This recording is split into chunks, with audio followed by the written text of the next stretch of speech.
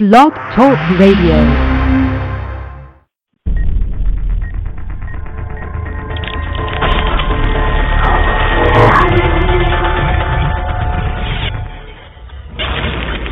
The following has taken place during Total Sports Live.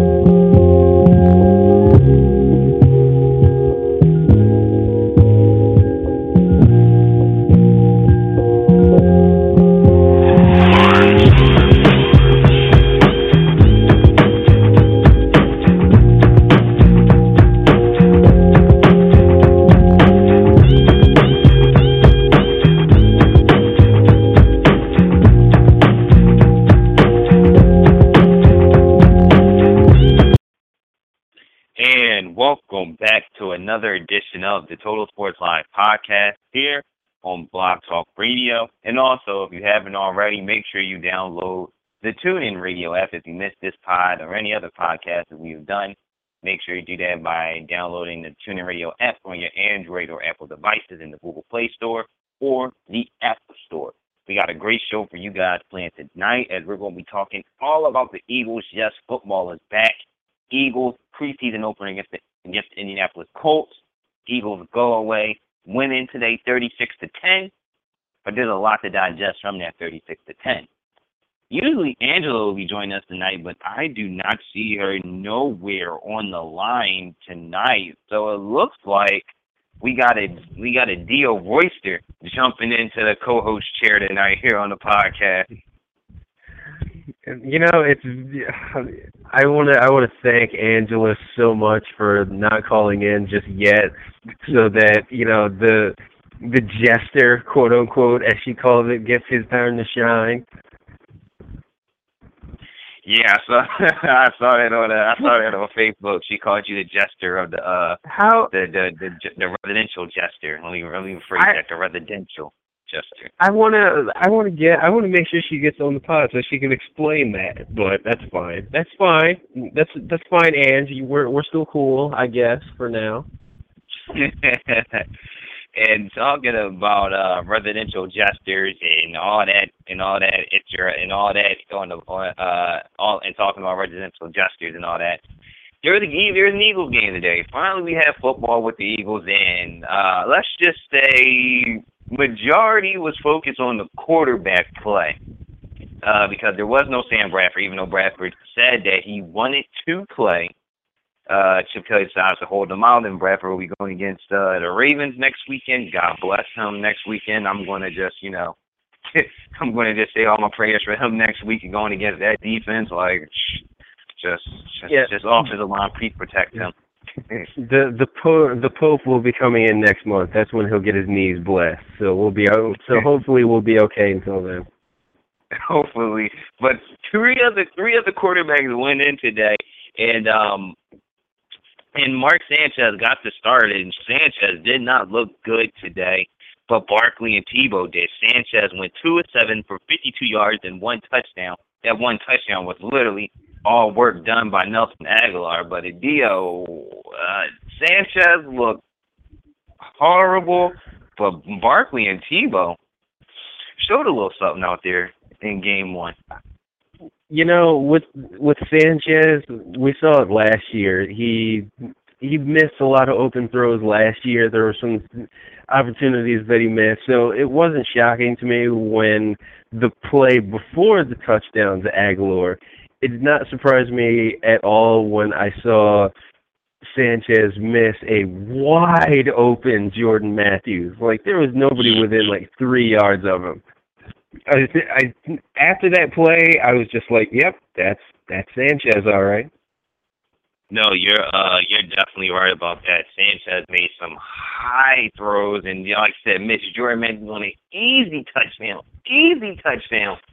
But thankfully, Nelson Aguilar, and even with that throw, Sanchez literally put Nelson Aguilar really in a spot where that was a kill shot if Greg Toller laid the hit.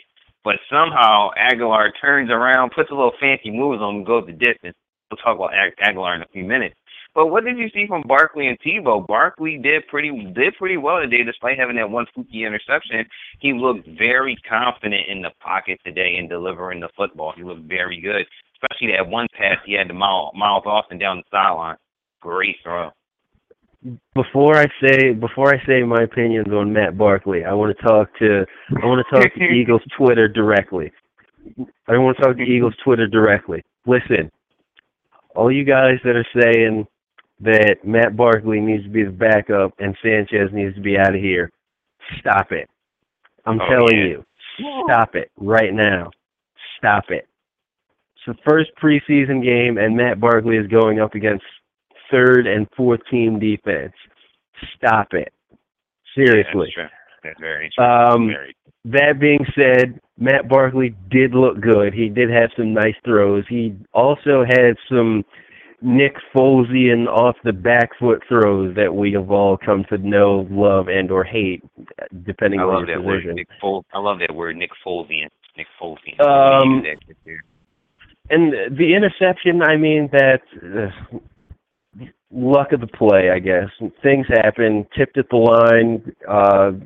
Defensive end made an acrobatic play. Linebacker was Johnny on the spot. There's nothing Barkley could have done on that one. Maybe tuck it down and run a little bit more, get the bootleg a little wider, but other than that, I'm not putting that on Barkley too much. Yeah, when I saw the interception, I was like, oh my God, that was like so Barkley-esque. Like that would happen to Matt Barkley. That kind of interception would happen to him. But like you said, you can't really, put it on him, and then on. It's funny you mentioned Eagles Twitter on Sports Radio this morning. Who was it? John Barchard of Bleeding Green Nation Radio came up with this funny thing, like if Barkley comes into the second half, it's like to the Barkley to the door. You just leave it off the stadium if Barkley comes in the second half. So we didn't see him in the second half. We see him majority of the second half. But like you said, the interception really wasn't his fault. But like you said, there was some Nick Folesian type thing in his backpedaling, and Nick Foles is dead in Oakland this weekend. But we'll save that for a whole another day. Yeah, I'll save all my Nick Foles comments for after the the Oakland Raider game. I'm sorry. Sorry. You're already moving to Los Angeles. I'm jumping the gun a little bit. I'm sorry. I apologize, Oakland Raiders Twitter. I apologize. I'm sorry. I didn't mean that. Definitely. Also happening. Also another quarterback got his shine today, and the world was watching. Skip Bayless was watching. Eagles Twitter was watching. The whole nation was watching. As the guy formerly known as Timothy Tebow made his NFL re-debut, if you want to call it, whatever you want to call it, made his debut with the Philadelphia Eagles. And Tebow, 6-12, 69 yards, a touchdown, and he had a rushing touchdown too. Tebow, for all the criticism that he has faced for the past couple of years, I have to say, I won't say he looked great, but I will say he looked sort of more like a quarterback, if you know what I mean. He looked more like a quarterback. I mean, he looked like a quarterback in the sense that he looked like a guy that was dropping back to pass and throwing forward and connecting every once in a while. Yeah, he looks like a quarterback. But I mean, there's still some things that, there were some very duck-like throws coming out of his hands. Like, he still got that. The tight spiral consistently still isn't happening. And that's kind of a problem. If you're trying to be a quarterback in this league and you can't throw a tight spiral every single time, every single play, that's not something that's desirable on any level. And the Tebow mania was high when he started off 4 for 4 and had a couple of good-looking downfield throws. And immediately I'm thinking to myself, oh, Jesus, oh, God, I got to hear about this all effing week. I don't have the strength to do this. Like, if I got to listen to this all week, thank God I'm going to California on Thursday so I can listen about other frustrating things about the NFL. Oh, yeah, no, when you go over there, you'll be hearing a lot about, are the Raiders moving to L.A.? Are the Rams coming to L.A.? It's San Diego coming to L.A. What is going to happen in San Francisco? You're going to just get obliterated with just like a bunch of. Quick caveat. I'll say this about the LA situation. I said this on Facebook, so I'll repeat this real quick. It's the karma gods of football love us and they appreciate us very much, and they know we do. They'll make it so that the Raiders and Rams go to LA and San Diego and the Chargers are relegated to staying in San Diego. Just for comedic value. That would be amazing. Every time I hear you say relegated, I just automatically think like EPL. That's all I think about once I hear the word relegated. Like, no, you can't go, you can't make it to the top. You got to stay there and deal with it, suffer and quail. No, suffer. You got to suffer with the 60-year-old stadium. But yeah, quarterback play looked good. I mean, the main event doesn't happen until Saturday against Baltimore. That's the main event for everybody. Then we're going to see what Bradford's going to do with this offense. Then we're going to see really what's going on with the quarterback group. Because if Bradford looks above average, we're ready to go. Like, we don't need to see him anymore in the preseason, maybe for like a quarter in the third preseason game. But if he looks good, comes out the gate looking real nice, then we're set at quarterback. Right. No, you're definitely right about that with Bradford. I think you're right. That's going to be the test. That's going to be the full speed defense. And like I said, I just hope the offensive line is ready to block. I mean, what I will quit essentially, I just want to see him on a drive or a series. You know, just one of those. He could be I don't care if it's a 3 and out, as long as he just makes a pass. That's attempted pass. You know, that'll be perfect. Unlike Mark Sanchez attempting a pass to Riley Cooper. We got all Riley Cooperish earlier to enter in the game. Getting Cooper on punt returns and getting them involved in offense a little early. We'll see more of that. Hopefully we won't see so much more of that in the preseason. And maybe it was first preseason game jitters. You know, Sanchez came out a little hot and he came out a little ready to fire. Maybe that could contribute to a little bit of it. So I'm not taking too much stock in 1 or 2 drives of a preseason game when he's not really even the starting quarterback anyway. Yeah. So I'm not really worried too much about Mr. Sanchez. If he can run the offense effectively, which it looked like he could, he was just missing his throws. Yeah, definitely. And when they're a quarterback, they're going to miss throws in preseason. That happens because it's the first live game action. So, you know, it's definitely going to be it's going to be something to look forward to because it's all about like preseason said. It's not about the wins and losses, how you develop an improvement and consistency. So if Sanchez can get better from them throws, then that'd be an upgrade.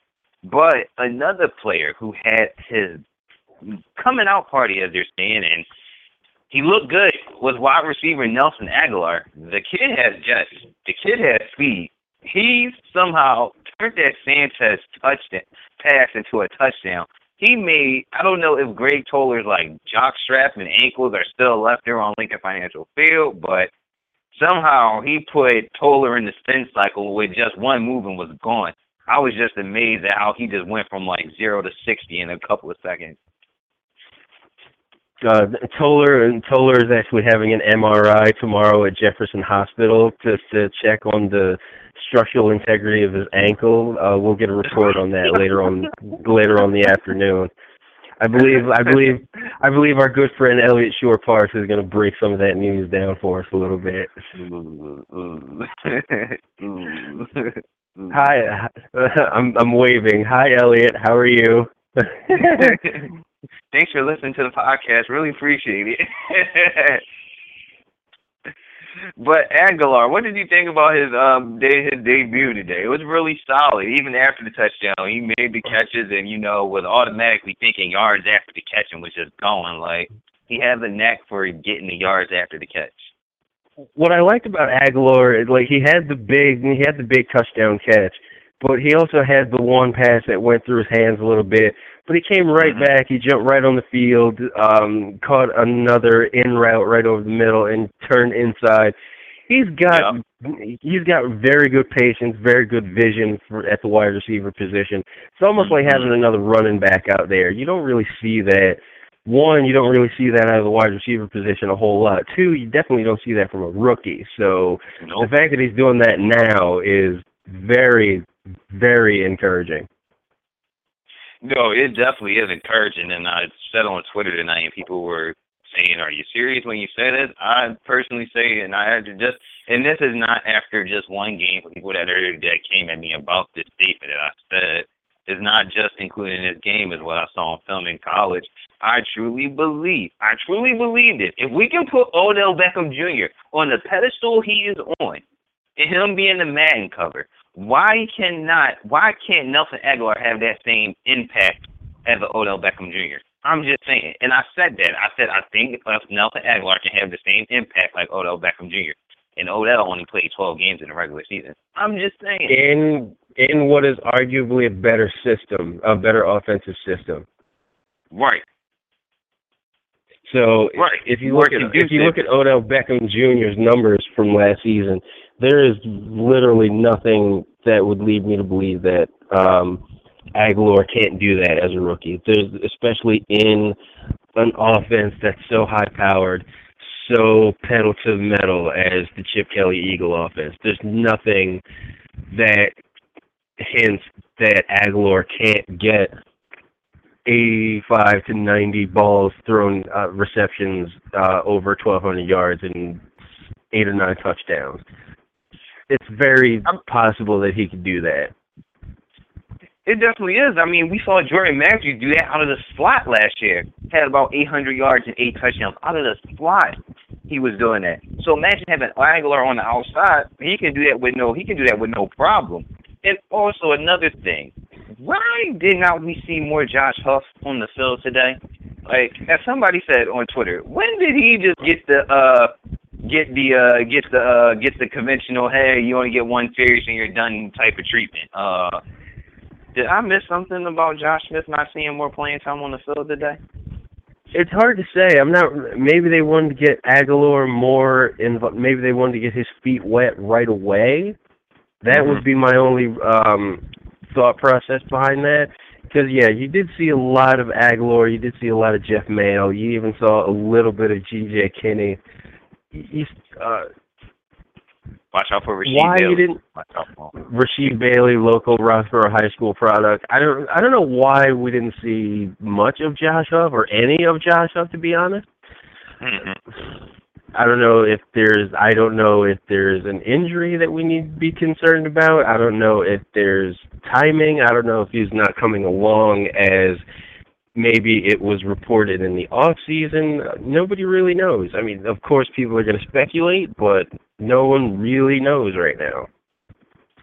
Yeah, you're definitely right. Nobody knows, and I think that's going to be something to look at going for this week forward, because the Ravens are coming up to Philly, I think, for joint practices this week in lieu of their preseason game this upcoming weekend. So it's going to be interesting to see how the joint practices go with both teams this upcoming week.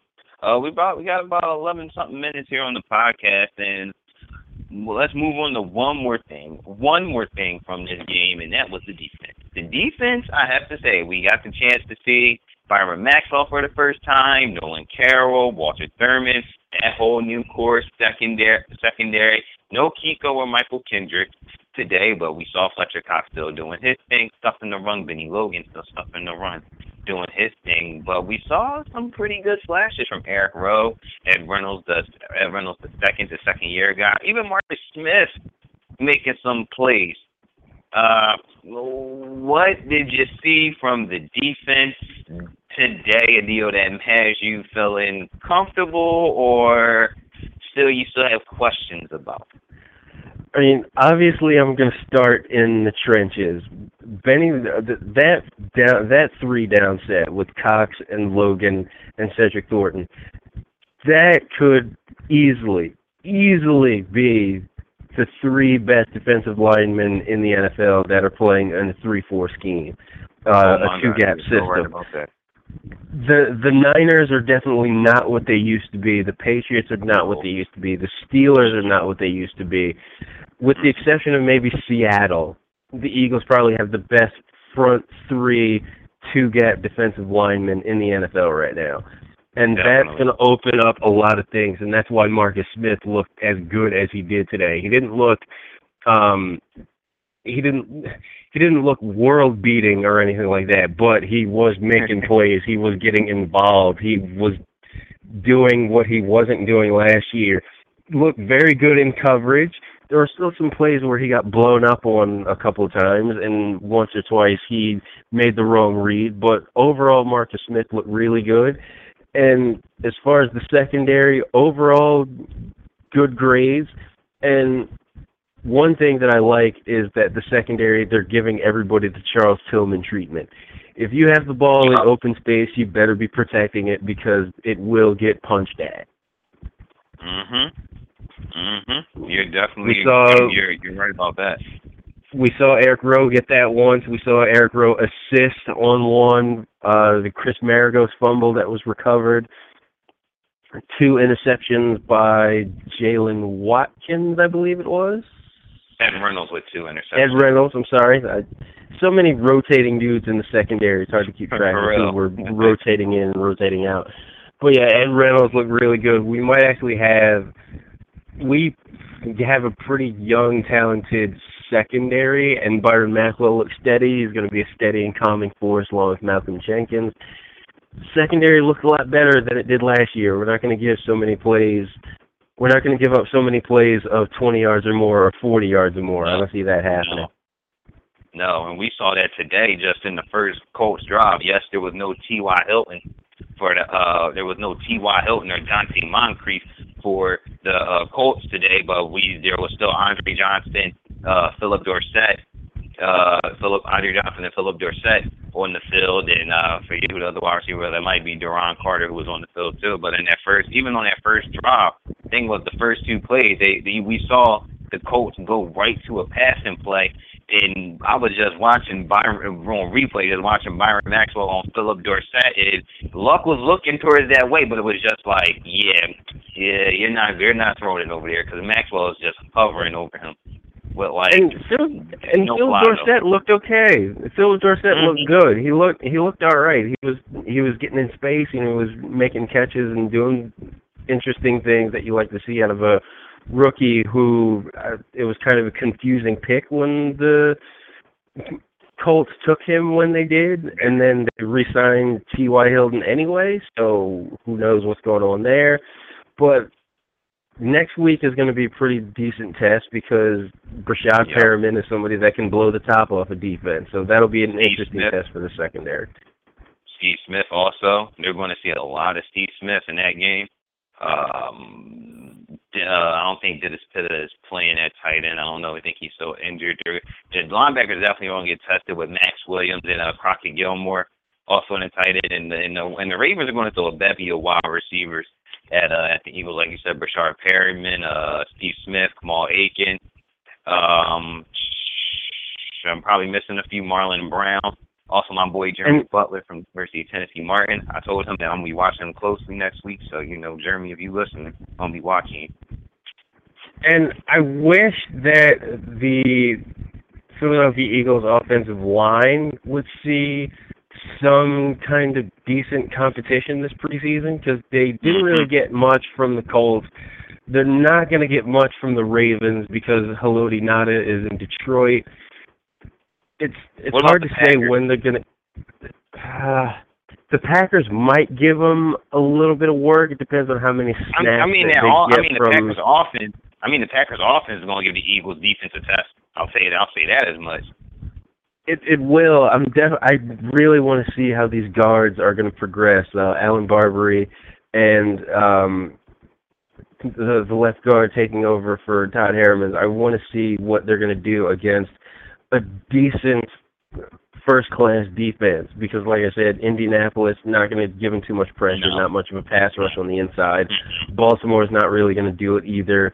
The Packers, you're going to get the outside pressure from guys like Clay Matthews and Julius Peppers, but we have the tackles to do some stuff against them. And then the Jets, by then, it's going to be the 4th preseason game, so you're probably not going to see a whole lot of Muhammad Wilkerson. You're probably not going to see a whole lot of that first squad defense. So what you're probably going to see in that first opening game is a serious test for that new set of guards, and they haven't really been tested yet this preseason.